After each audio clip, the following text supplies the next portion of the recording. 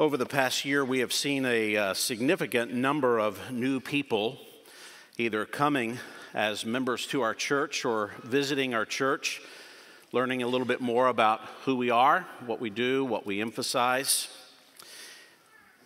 In fact, from what I'm hearing from like-minded churches in our area, attendance has increased significantly in almost all of them. Something unique seems to be happening, especially in the aftermath of the season of shutdown due to COVID-19. It appears that people who traditionally went to church pre-COVID appear to be a bit unsettled, seeking something different than what they previously embraced. Some who've never gone to church, or they've attended seasonally or sporadically, or those who attended churches that did not find it necessary to come back and meet together very quickly after the COVID shutdown. These people seem to be appearing to seek something more substantive than what they were previously involved in. At least that's the conversation point that I've had with a number of people. According to the simple records that we keep, and they're pretty simple, in 1 week, last February, we witnessed an increase in attendance by 100 people. And that did not turn downward throughout the rest of the year. That number never did drop.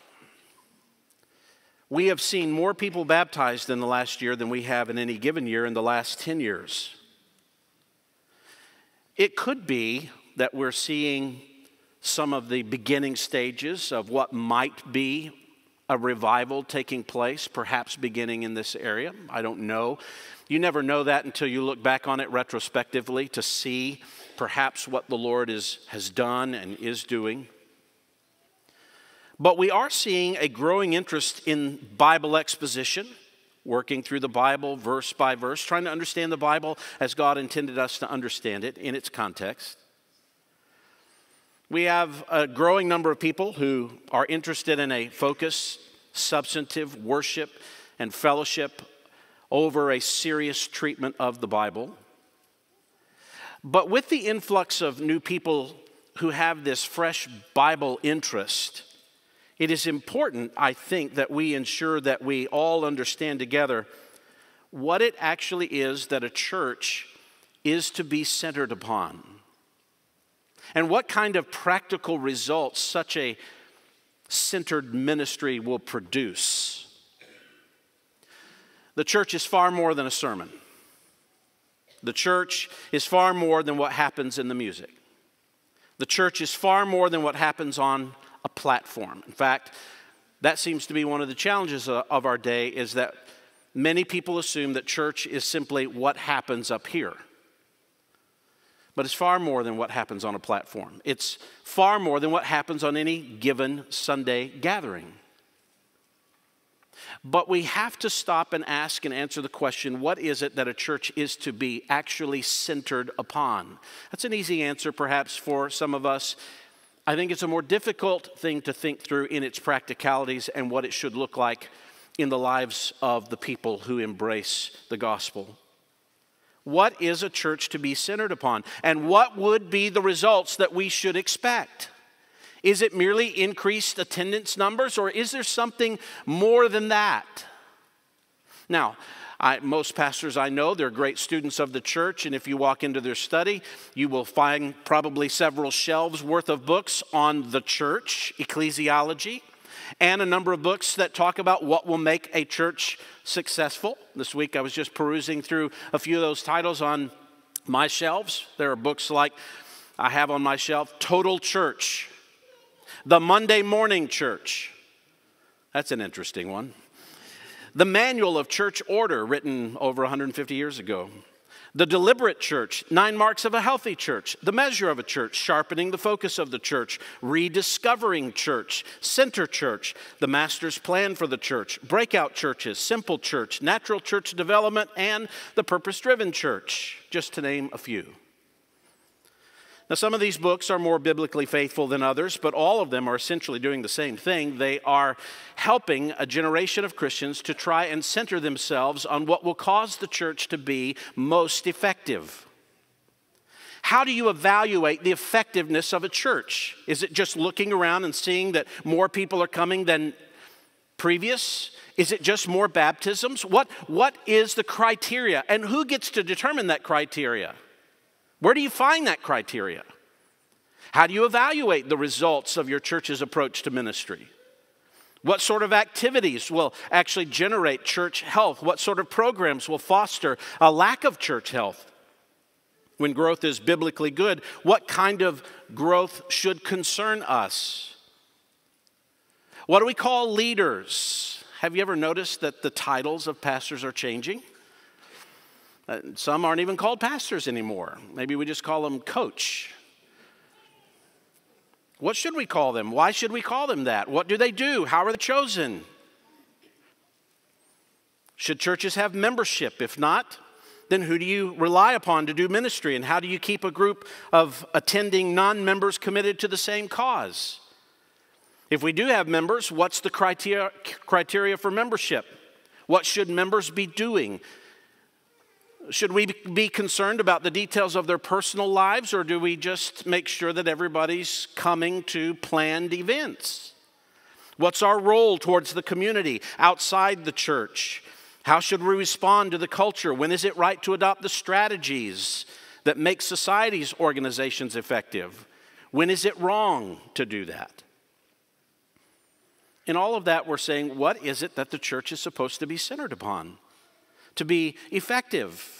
And I think the question for us is, how do we make sure that we're eternally effective? I mean, we don't want to do all that we're doing and then find out we get to heaven and it was just a ministry that most of what we did doesn't last.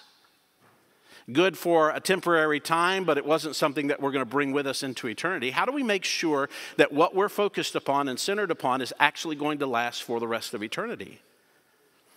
To help us answer that question for the next number of weeks, we're going to be looking at this compact book of Titus. Yes, we're going to get to 2 Thessalonians a little bit later. But as is our normal cause, the elders and I, we think through subjects that we think are going to be helpful to begin the new year with, that we think would be helpful for our congregation to think on. You say, well, usually you talk about preaching. Rest assured, I will. That fits into this, and you'll see some of that over and over. And so I want to talk through that again, but I really felt like with some of the vast changes that are taking place and the vast numbers of people who are now coming who weren't here a year ago, it would be helpful for us to just make sure that we're all on the same page. That what we're saying about church, we all understand together. And we're moving in the same direction. And we're centered upon the same thing. And that we're trying to move toward. We're not going to do it perfectly. We have faults and failures in this. We're always going to be growing in it. Every church is struggling with that. But at least what are we aiming at? What are we aiming at? And I think this book addresses us as a congregation very helpfully. In fact, when I came here a little over 12 years ago, this was the book that I preached through first. I opened with a sermon on the Great Commission on my first Sunday here as the pastor-teacher, and the next Sunday I started in Titus chapter 1. Because I felt like at that time what we needed was the same thing that we need now. We needed a focus that would bring us all together to see us as one body focused on the same thing. Not various parts doing their thing, expressing their gifts their way in a variety of ways, but one central focus. We needed to understand what is biblical leadership, who should serve as a biblical leader, what are the expectations of members in a church, how should we be interacting with the society around us. Who do we partner with in ministry when we think about the ministry spreading beyond ourselves? Those were vital questions over 12 years ago. They're vital questions today. Every church goes through generational changes. Some of you were here at that time. And you remember some of the things we've gone through, the battles that we've faced and fought, and the things that we've adjusted, and the ways that we've grown. You were there in that. And some of you weren't there for those initial days. You didn't go through those battles. Some of you walk in here and you think, oh, it's always been this way. It's not. But that's normal, right? There's generations that change and come and into the church, and we need to refocus our attention. And I think we're at one of those seasons now, where we simply need to refocus and make sure when we say church and what's effective and what's central, that we mean the same thing. And so that's why I want to focus on this book just for a few weeks. This book was written by the Apostle Paul to one of his ministry associates, Titus. They had just completed an initial ministry of planting the gospel and establishing new churches on the tiny island of Crete that's just south of Greece. Paul writes toward the end of his ministry, likely just after he was released from his Roman imprisonment. That's recorded in Acts chapter 28. He's moving about freely. He's planting churches where the gospel has never been named. That's why we have this book of Titus. He's writing to encourage Titus on what's next. He's also giving instruction to existing churches like the church in Ephesus that had existed for some time, and they're beginning to see some problems arise, and so he writes to address those issues as well before he goes back into imprisonment and eventually martyrdom. 2 Timothy records that time, which is probably his last book that we have before he was martyred. The reason why I focus on this book is because Paul is writing to a group of churches who are new churches, lots of new people in these churches. And he's writing to establish what should the church focus their attention on. Upon what should they give most of their time and attention? What should be the emphases of these congregations that are new and fledgling churches? What should they focus upon? That's what the book is all about. And it's very clear as to what the center of the church should be. What should drive not only the beginning of a Christian's life, but the everyday activities of every Christian and thus every church. This is not just for this church, and another church has the option to emphasize something else as a center point. No, this is the center point for any congregation that calls themselves a Christian congregation.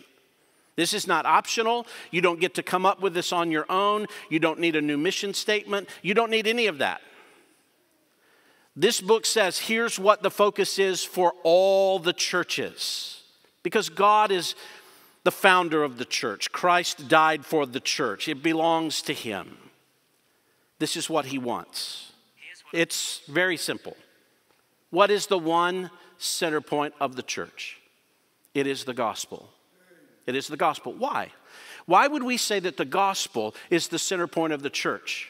Because the gospel is the only thing, the only message that we have that actually unlocks the human heart to do what the human heart and to enjoy what the human heart was originally created to do and to enjoy, and that is the glory of God. God made everything to demonstrate his glory.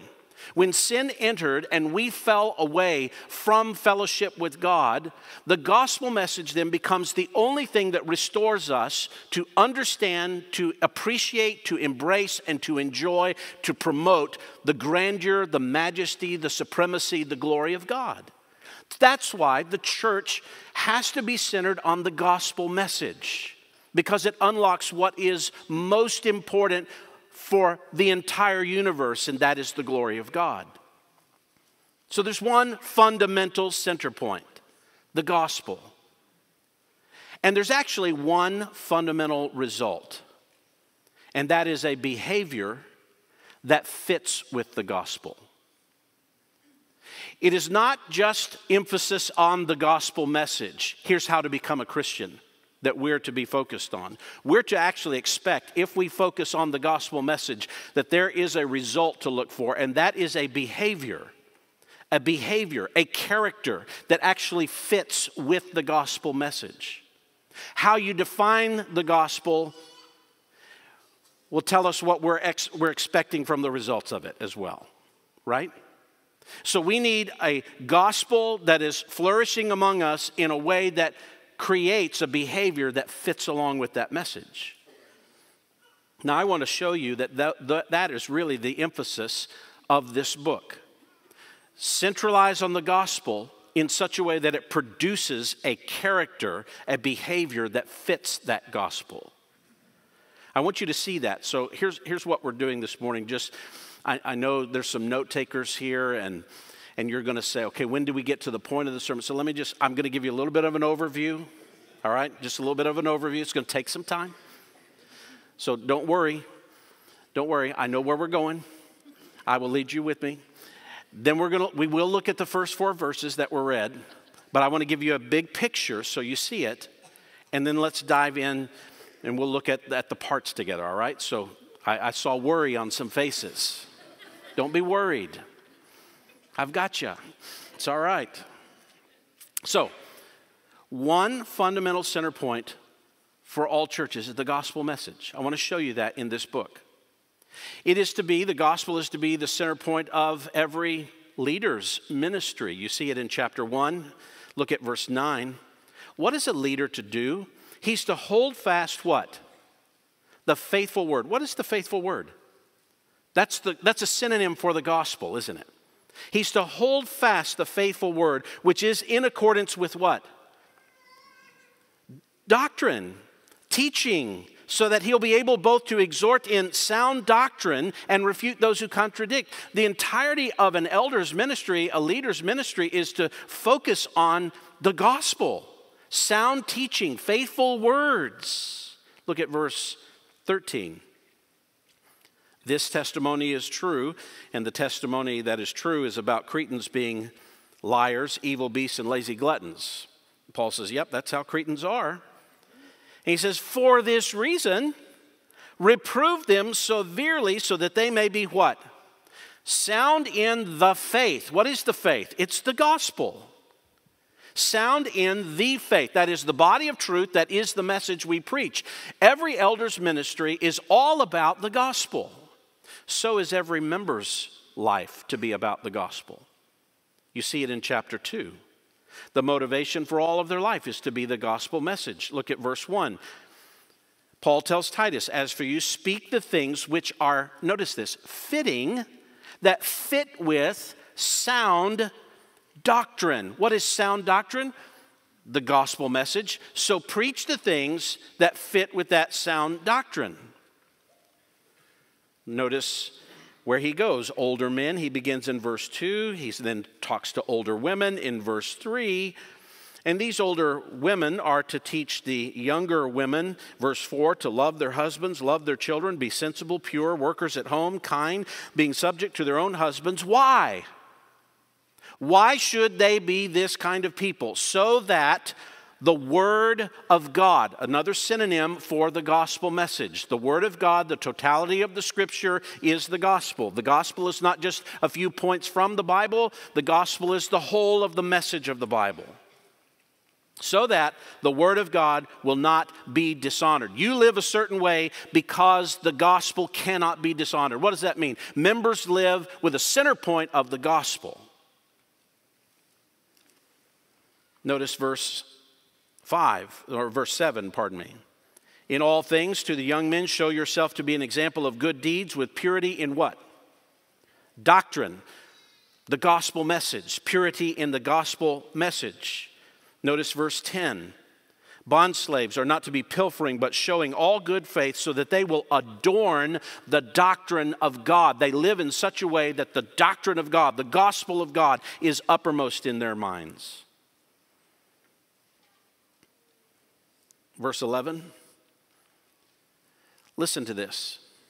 For the grace of God has appeared, bringing salvation to all men, instructing us to deny ungodliness and worldly desires, and to live sensibly, righteously, and godly in the present age, looking for the blessed hope and the appearing of the glory of our great God and Savior, Christ Jesus, who gave himself for us to redeem us from every lawless deed and to purify for himself a people for his own possession, zealous for good deeds. What do we call that?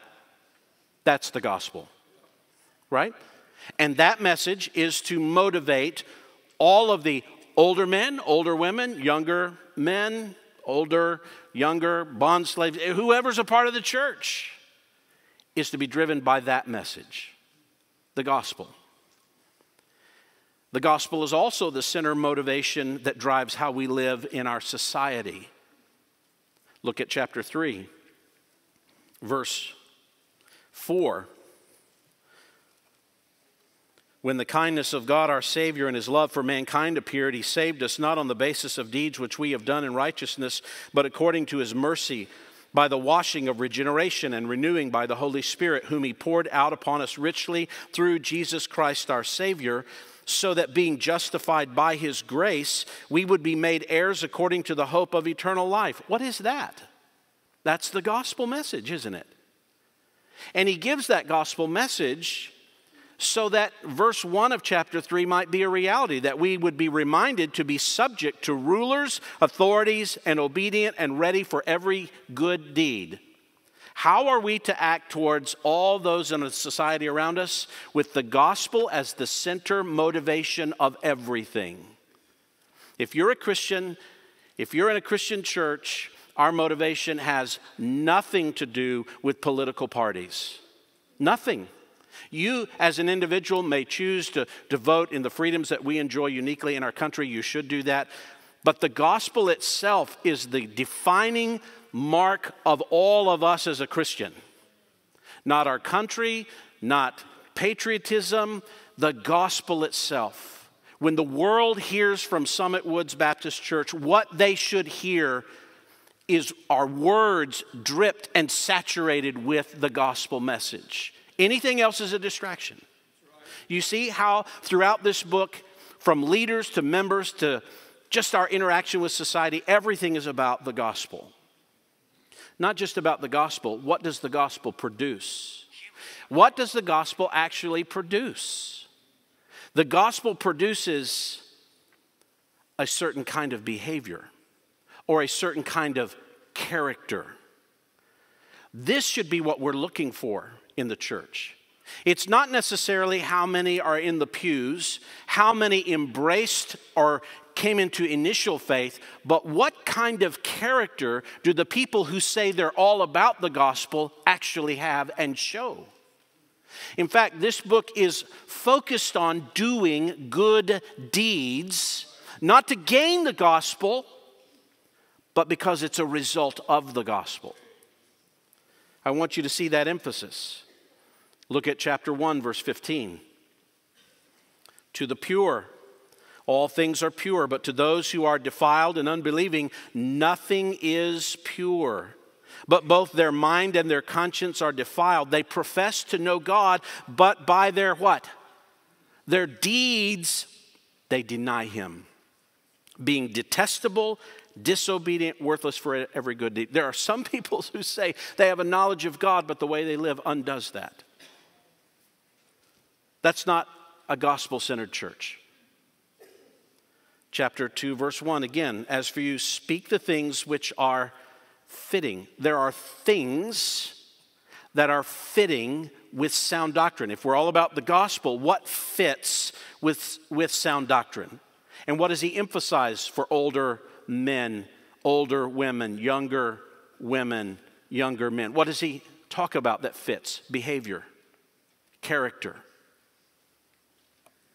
That's the rest of chapter 2, essentially. Young men, chapter 2, verse 7, in all things show yourself to be an example of what? Good deeds. Good deeds. Not just deeds that the society would think are good, but good that matches with the gospel. Titus 2, verse 12, the gospel instructs us to deny ungodliness and worldly desires and to live sensibly, righteously, and godly. Verse 14, Jesus gave himself for us to redeem us from every lawless deed and to purify himself for himself a people for his own possession who are zealous for good deeds. Chapter 3, verse 1, remind them, that is Christians, to be subject to rulers, authorities, to be obedient, to be ready for every good deed. Again, not just a good that the general society might say is good, but what kind of good actually displays what you say you believe in the gospel. Chapter 3, verse 8. This is a trustworthy statement. Concerning these things, I want you to speak confidently so that those who have believed God, there's the message, there's the gospel, will be careful to engage in good deeds. Notice toward the end of the book, chapter 3, verse 14, our people must learn to engage in good deeds. Do you see the emphasis? The center point of ministry is the gospel, and it is the gospel that is so embraced that it produces actions, activity, deeds, character that fit with that gospel message. In other words, gospel-centered belief will lead to gospel-centered behavior. The gospel, then, is the center of all church ministry in what we believe and in how we behave. It means this. If you say you have embraced salvation in faith in Jesus Christ, and yet you knowingly, willingly choose to live in a manner that is inconsistent with, disobedient to the lordship of Christ, you knowingly, willingly say, I know what he says, I know what the word says, but I'm not going to do that. That is not a gospel-centered life. That cannot be a gospel-centered church if the whole church acts that way. Now, I get it. We all fail. We all have struggles with sin. I'm not talking about the battle with sin. I'm talking about the intentionality to say, I know what the Bible says, and I'm not going to do it. The gospel is the center point of all ministry, and it produces a particular kind of character and behavior. Now, in this letter, Paul addresses 5 different elements of church life in which gospel-centered beliefs should produce gospel-centered behavior. And this is what we're going to study over the next number of weeks. 5 different elements of a church life in which gospel-centered belief should produce gospel-centered behavior. We should have a gospel-centered foundation. That's what we're going to look at this morning. A gospel-centered foundation. That's the first part, verses 1 to 4. If a church is going to be gospel-centered, it has to have gospel-centered leaders. That's from chapter 1, verse 5 to the end of the chapter. Almost all of chapter 1. It's all about leadership. And that's fundamental. Where the leaders lead, the congregation goes. So you need gospel-centered leaders. Then, third, you must have gospel-centered members. If you want a gospel-centered church, you have to have a membership that is devoted to the gospel. And you have to hold them accountable to that. That's what chapter 2 says. Teach these things and then say them again and exhort people in these. It has to be a membership. All of chapter 2 is about the membership of the church being driven by the gospel in what they believe and in how they act. Chapter 3 is all about a gospel-centered citizenship. Gospel-centered citizens. How do we act as citizens in the midst of a culture that does not believe the gospel? We centralize the gospel in our belief and in our behavior as citizens. That's chapter 3, verses 1 to 11. The final element of church life that shows us a gospel-centered church is gospel-centered partners. People that we partner with to spread the ministry of the gospel. Chapter 3, verses 12 to 15. Gospel-centered partners. The foundation. We lay a foundation that's fixed on the gospel. We have leaders fixed on the gospel, members saturated with the gospel, citizens living out the gospel, and partners who also embrace the gospel. That makes a gospel-centered church. Did you notice in all of those, the foundation, the leaders, the members, the citizens, the partners, it's focused on people. People. Leaders, members, citizens, partners. Not group activities, not music. In fact, he doesn't say anything about music or coffee or nursery care. Now, most of those things are important. I don't know if coffee is essential, But these things are helpful. They can be helpful. But they're servants, not masters in the church. They're servants. We do not build our church around them. We do not promote our church around servants to the gospel. We build and promote our church with the gospel that's broadcast through our life, our behavior. That is a gospel-centered church. It's the people in the church, not just seeing how many you can get in, but seeing that those who embrace live out the gospel. All of them. All of them. It's character that will determine behavior. You're going to see that in leaders, members, citizens. Character determines behavior. Paul always starts with, here's the character the person should be, and it leads to this kind of behavior. He'll do that with the elders. He'll do that with the members in chapter 2. He'll do that with citizens in chapter 3. Character determines behavior. And behavior will always reveal, it'll reveal your character. What you do consistently overall is who you are. It is who you are.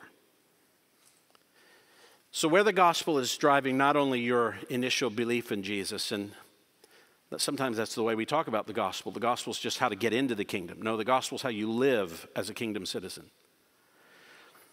Where the gospel is driving not only your initial belief in Jesus, but the way you live day in and day out for Jesus, you will have a gospel-centered church. So I want to begin with the first element of a gospel-centered church. Meaning, this is where we take notes now, all right? That is the foundation.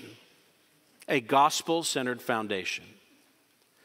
We want a gospel-centered foundation. Paul's introduction is fascinating because every single word in his introduction is just dripping with gospel-centered language. And I want you to see that. We're actually going to look this morning at 5 ingredients necessary to form a foundation for a gospel-centered church.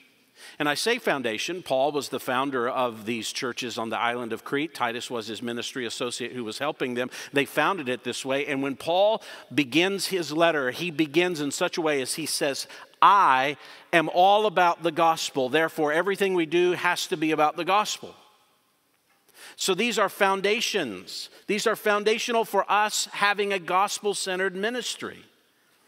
So what are the 5 ingredients necessary to form a foundation for a gospel-centered church? Let me list them for you. We'll walk through them together.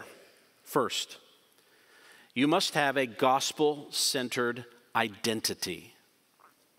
A gospel-centered identity. It's the first part of verse 1, where Paul, and he begins the letter like he begins many letters, Paul, a bondservant of God and an apostle of Jesus Christ.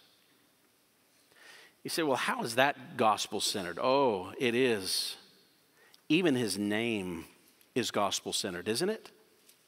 What was Paul's name before he became a Christian? Saul. Now, perhaps he had the name Paul as a given name by his family. He just never went by it. And what he did go by, Saul, was all attached to persecuting the church, opposing Christianity. So when he becomes a Christian, his whole identity leaves behind Saul to become Paul. Just to say his name is to rehearse the effectiveness of the gospel. Paul. The gospel defined him. To call himself then a bondservant, we looked at this some last week as well, it's another gospel-centered idea. Bondservant, that is literally the slave of God, a slave that belongs to God. It's unfortunate that many of our English translations translate this as servant.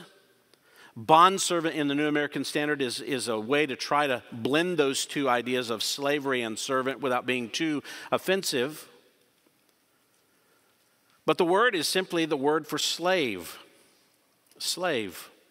Servant has the idea of maybe a paid employee. It's more benign. It's less severe than this term, doulos, in the Greek actually is. A slave is not guaranteed employment laws to protect his rights. He has no personal rights. He has no 1-800 number to make a complaint and no HR department that he can go to govern his work eligibility, etc. Not a slave. This term is one of the most servile of terms, a slave whose position is to serve the will of another. This is the absence of any personal rights, a person whose entire existence is to do what the master asks of him or her. Totally under the authority, totally under the control of another. This term is actually used to speak of slaves who are, chapter 2, verse 9, to be subject to their own masters in everything. It's the same term. As we said last week in Romans, Paul described himself this way in Romans 1:1, a bondservant of Christ Jesus. In Galatians 1:10, Paul said, if I am now seeking the favor of men, am I now seeking the favor of men or of God? Or am I striving to please men? If I were trying to please men, listen to this, if I were trying to please men, I would not be a slave of Christ. If I had in me a heart to do what someone else wants me to do, I'm not a slave. I'm not a slave of Christ. I only do what Christ calls me to do. Why use that kind of a term to describe himself? Well, who are we before we become Christians? Well, chapter 3, verse 3 of the book of Titus says, we were all once foolish ourselves, disobedient, deceived, and listen to this, enslaved to various lusts and pleasures, spending our life in malice and envy, hateful, hating one another. You know, we have energetic conversations sometimes about the topic of free will. You ever had that conversation with someone, free will? Do you believe in free will? Oh, I believe in free will. I think you do everything you want to do. The problem is that your want to is enslaved to your nature. And if your nature is enslaved to sin, you do what your nature tells you to do. And that's who all of us are before Christ. Enslaved to our sin. Why do you feel such compulsion to just do what you feel, even though you know that it disobeys God? Because you're enslaved to sin.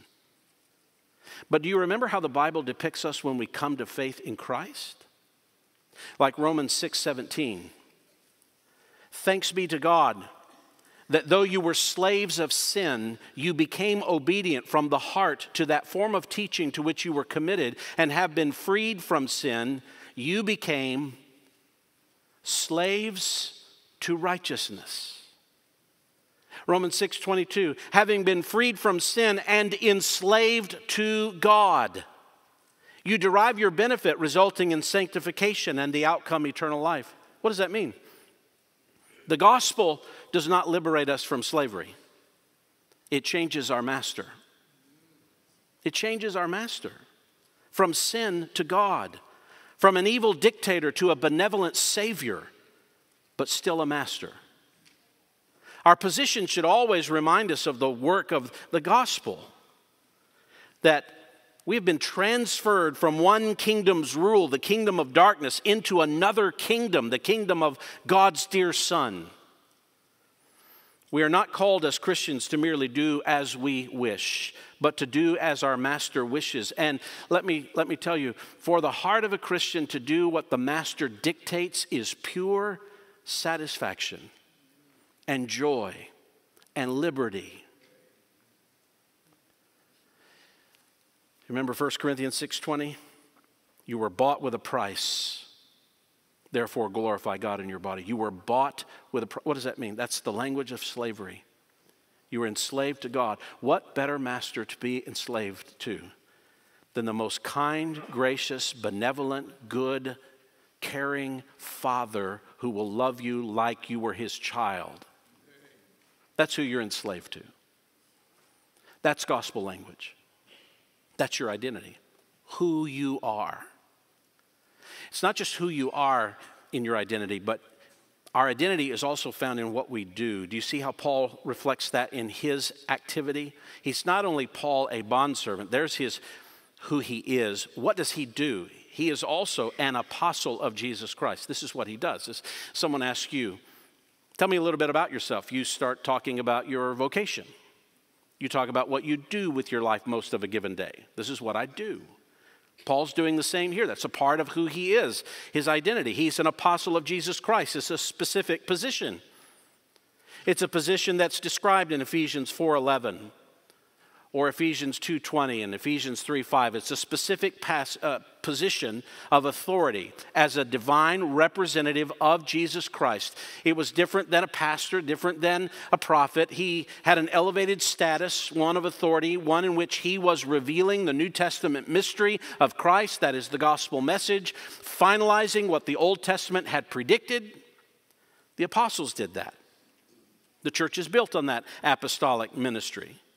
We actually are studying the apostolic revelation. We call it the New Testament. It's the revelation of the apostles, which is a reminder that the gospel liberates you into becoming God's slave so that you might serve God's people. Paul looked at himself, I'm a bondslave of God and I'm an apostle, meaning I exist to serve other people for the sake of the gospel. I look at that. This is Paul's specific giftedness. What is yours? Whatever gift you and I may have, it exists not for ourselves, but for the good of someone else. 1 Corinthians 12:7. Each one is given the manifestation of the Spirit for what purpose? The common good, for someone else. Gospel-driven people see gifts, see service, see activity, not as rights of personal expression, but tools by which to serve another because of what Christ has done in their life. That is how Paul saw himself and his activity. I am in this position because God put me here. I'm a slave to him. He said I'll service this. I'm not doing this just for self-expression. We need to rethink that at times with all of the ministries and talents and abilities that all of us possess. It's not about self-expression. We're not here to do our thing. There's a difference between doing your thing and being a slave and using that gift for the purposes of God as he directs, in the timing he directs. So never act as if your gift is for yourself. Anytime you serve, you remind yourself you're privileged to be of benefit to the body because God has had such immense grace on you to do so. So think about these two descriptions here of a gospel-centered person in identity. Gospel-driven people are submissive slaves to God and God's purposes for his church. We don't position ourselves, we don't maneuver ourselves, we don't manipulate, we don't manhandle our way around the church, we don't impose our agendas or our understanding on God, on God's church. We're humble slaves of God. We're eager servants of God's people because we are rescued slaves, called to serve, called to bless other rescued slaves. So, gospel-centered church, you want a foundation of a gospel-centered church? It's found in our identity. Our gospel-centered identity. Who we are and what we do. There's a second ingredient necessary for the foundation of a gospel-centered church we find here in verse 1. It is a gospel-centered motivation. A gospel-centered motivation. What motivates Paul, the bondslave of God, the apostle of Jesus Christ? What is his motivation? What does he desire? What drives him? You see it at the end of verse 1? He is a slave of God. He is an apostle of Jesus Christ for the faith of those chosen of God and the knowledge of the truth which is according to godliness. That's his motive. For the faith of those chosen of God. He does everything he does for people to believe. That's his motivation. I want you to believe. Now, I know there is that pesky word there, chosen. We could spend a little time on that. It's an important word. It's a term that is used to describe people who belong to God. They are chosen. In the New Testament, this word for chosen is found in this noun form some 22 times. 2 times of those 22, it refers to Christ as God's elect. 1 time, it refers to angels as being elect. Every other time, it refers exclusively to Christians as being chosen by God. It's a synonym for a Christian. If you're a Christian, you have been chosen by God. You are chosen by God. That should be a hallelujah moment. It should be. The elect are Christians. It's a synonym for Christianity. Genuine disciples of Christ are the elect, the chosen of God. As Jesus said in Matthew 22:14, many are called, but few are what? Chosen. It's a biblical fact. It's just a biblical manner to talk about believers. Believers are the elect. It was used in the Old Testament to refer to Israel, not a people who had earned favor from God, not a people who had done enough to become the chosen of God. They weren't a really great people, were they? But God chose them. He chose Israel. They were the elect nation of God, selected to be God's particular covenant-bearing people. So when you talk about being elect and you talk about being chosen, this is the divine perspective on salvation. It is salvation from the viewpoint of heaven. From the viewpoint of heaven, Christians are chosen. They are the elect of God. But I want you to notice the phrase carefully here in Titus. Paul's motivation behind all of his ministry is for the faith of the chosen. This is fascinating. For the belief of the chosen. What does that mean? So that the chosen will believe. He exists so that people will believe. Their faith. Paul had no clue who the elect were. He didn't walk around and look at people and see on one forehead an E, another an E with a slash through it. And he says, I'll preach to the E's, but not the non-E's. Or maybe I should do that back and forth. That's not personal, all right? He doesn't know who the elect are until they believe. When they believe, guess what? They've shown themselves to be the elect. So Paul doesn't work with just a select few who God said these are the elect, just call them to believe. He doesn't do that. Paul calls all to believe, and those who do so show the work of God in their heart. And here we see it again. It's the one coin with 2 distinct sides. From one, the human perspective of salvation, that's the earthly side. Here's those who believe. The chosen, that's the divine side, the heavenly perspective. These are the ones who believe. They're the chosen of God. As I've said before, there is mystery in that, and there's a host of questions that perhaps come up in your mind. But did you notice that Paul doesn't say any more here? He just simply says, I exist for the belief of those who are chosen. He doesn't have a problem with these two. Human responsibility, divine prerogative fit together nicely for him. He doesn't question them. He lets them lay there side by side and says, it's beautiful. It's what I'm all about. I preach so that you would believe, and those who believe show the work of God. They show that they are the elect. But I think that is a powerful motivation. It's not just how many can I get in. I hear this a lot.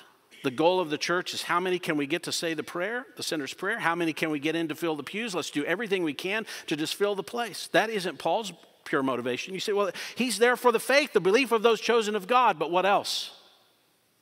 Did you see the next phrase? And the knowledge of the truth, which is according to godliness.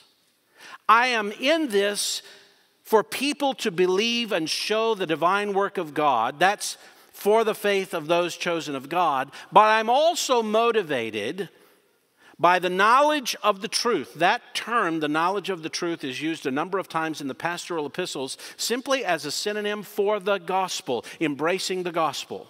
believing in Christ, the knowledge of the truth. It's the true knowledge of truth. It's not just knowing the truth, 2 + 2 = 4. Everybody knows that. That's true. No, it's 2 + 2 = God. That's the knowledge of the truth. When you see the world and its realities, you come to the conclusion God is in charge. When you have that kind of knowledge, it's an epignosis. It's an intensified form of the Greek word to know, meaning you have a full, rich, intense knowledge of the truth that leads you to God. And that knowledge of God is in accordance with what?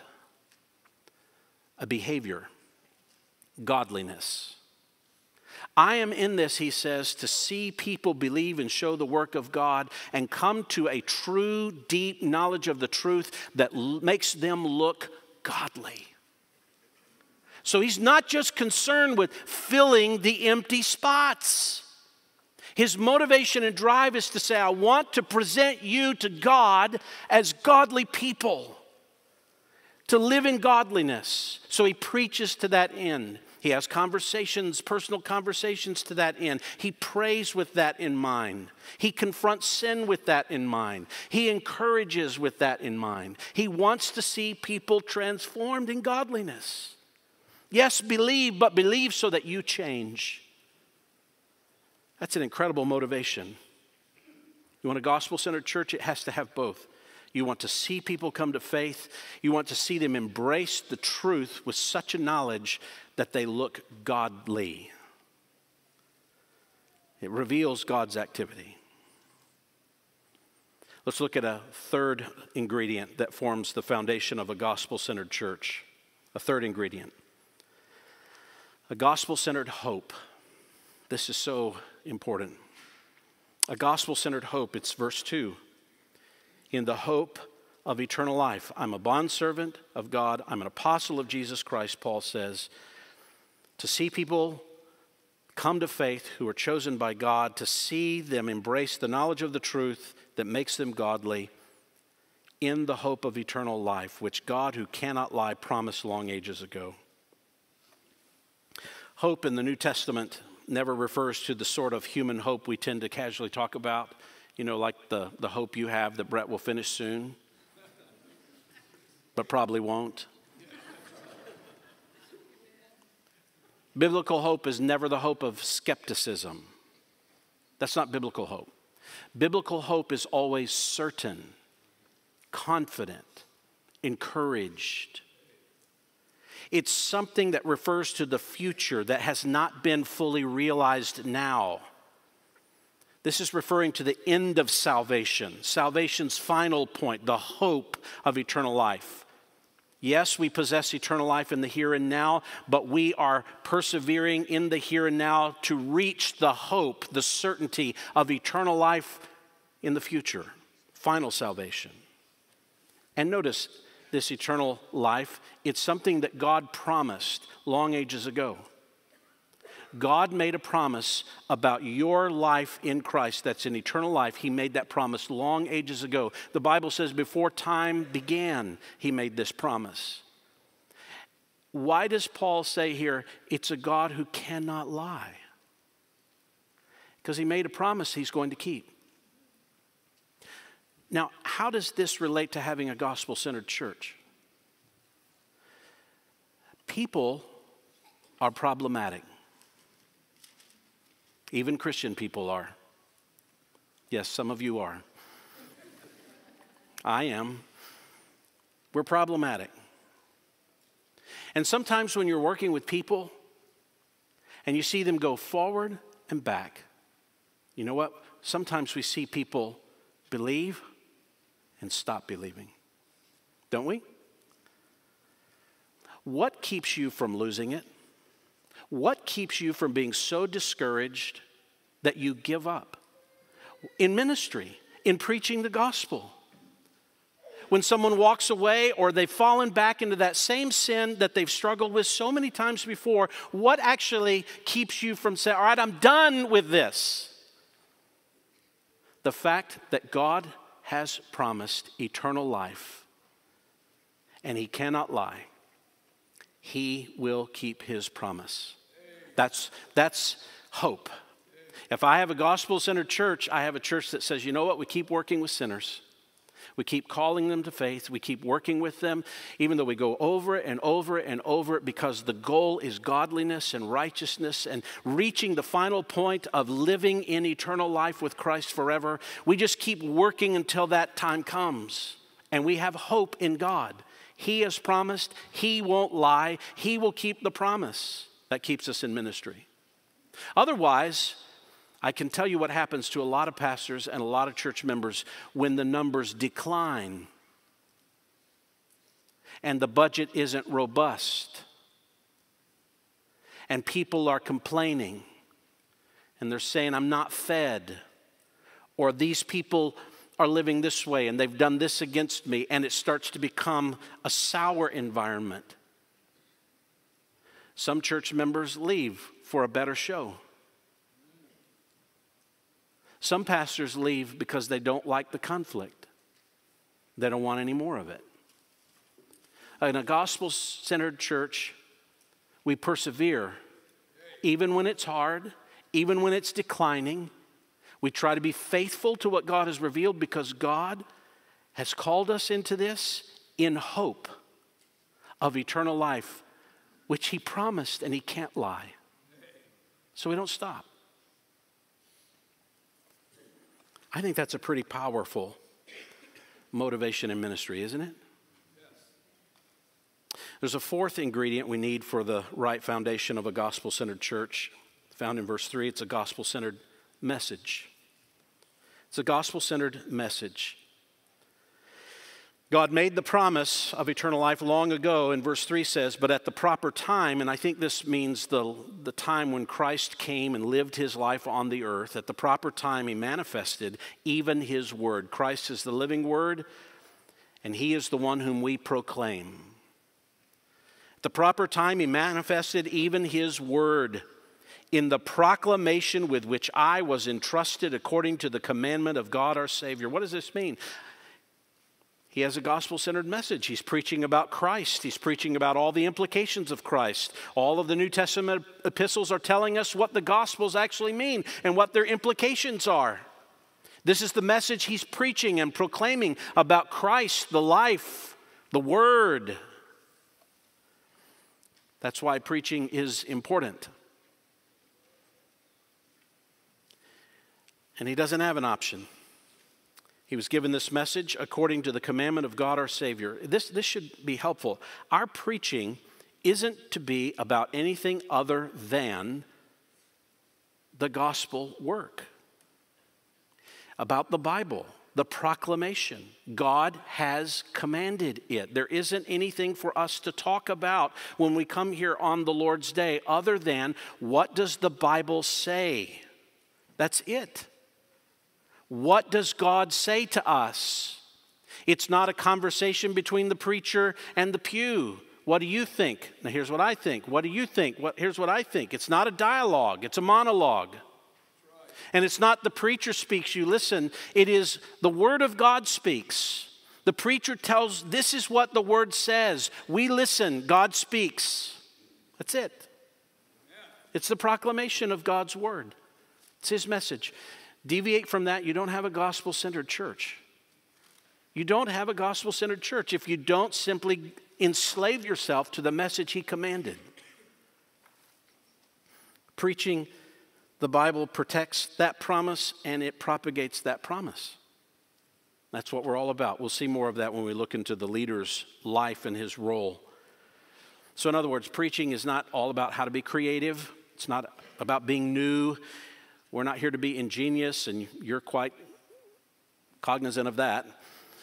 There's nothing really ingenious, creative, or new here.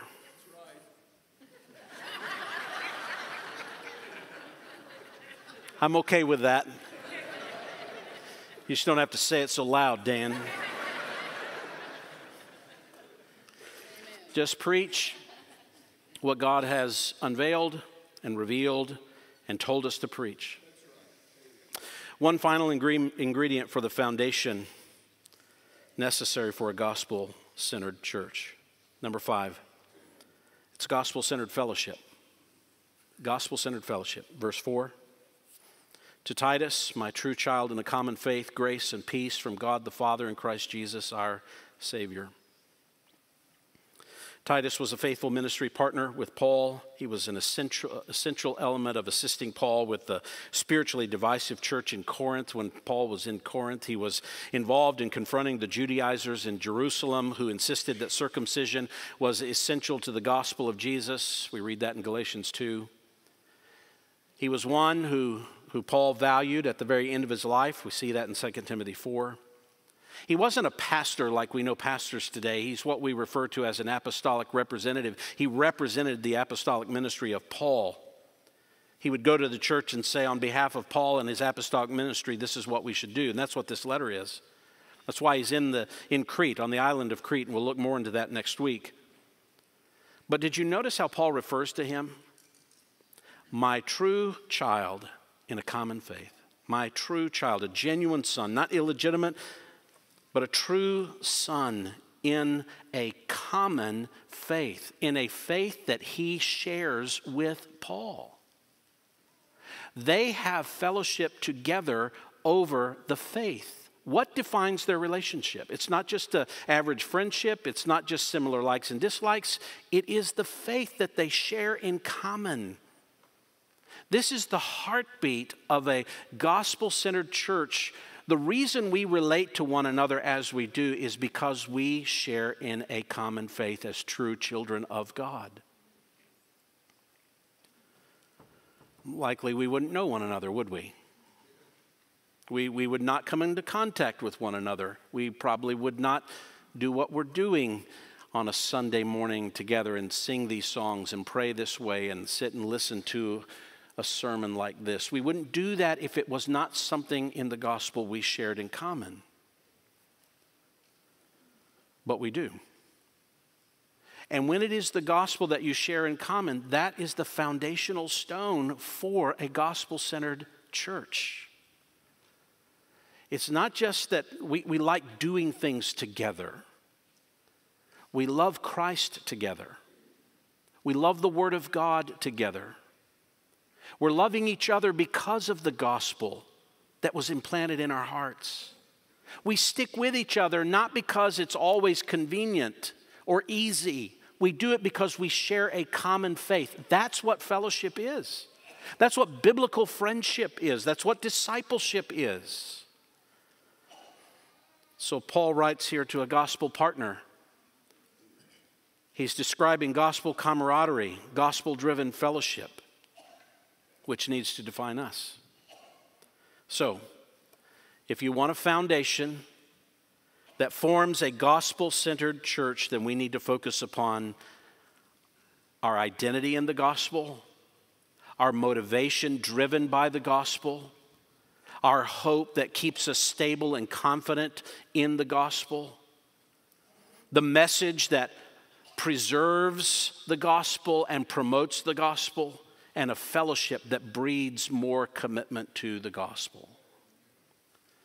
That's the foundation. That's what we want to define ourselves by. Let's pray together. Father, we pray for all of us together that as we hear these things, that our heart would resonate together over them. That we would say with each other, these are the things we desire with one another. And we want for each other, and we want in our relationship together. We want our congregation to be driven by the gospel, centered on the gospel itself, producing a behavior that displays the gospel. Lord, we know that would be most effective. Father, I pray for those in this room today whose behavior denies the gospel. I pray you would show them your hope, the promise that you've made, that you would change them and preserve them, that you would overcome their sin by what Christ has done on the cross, that you would be their strength, you would be their ability to overcome, you would be their satisfaction in life. Would you open their eyes to see it and embrace it this morning?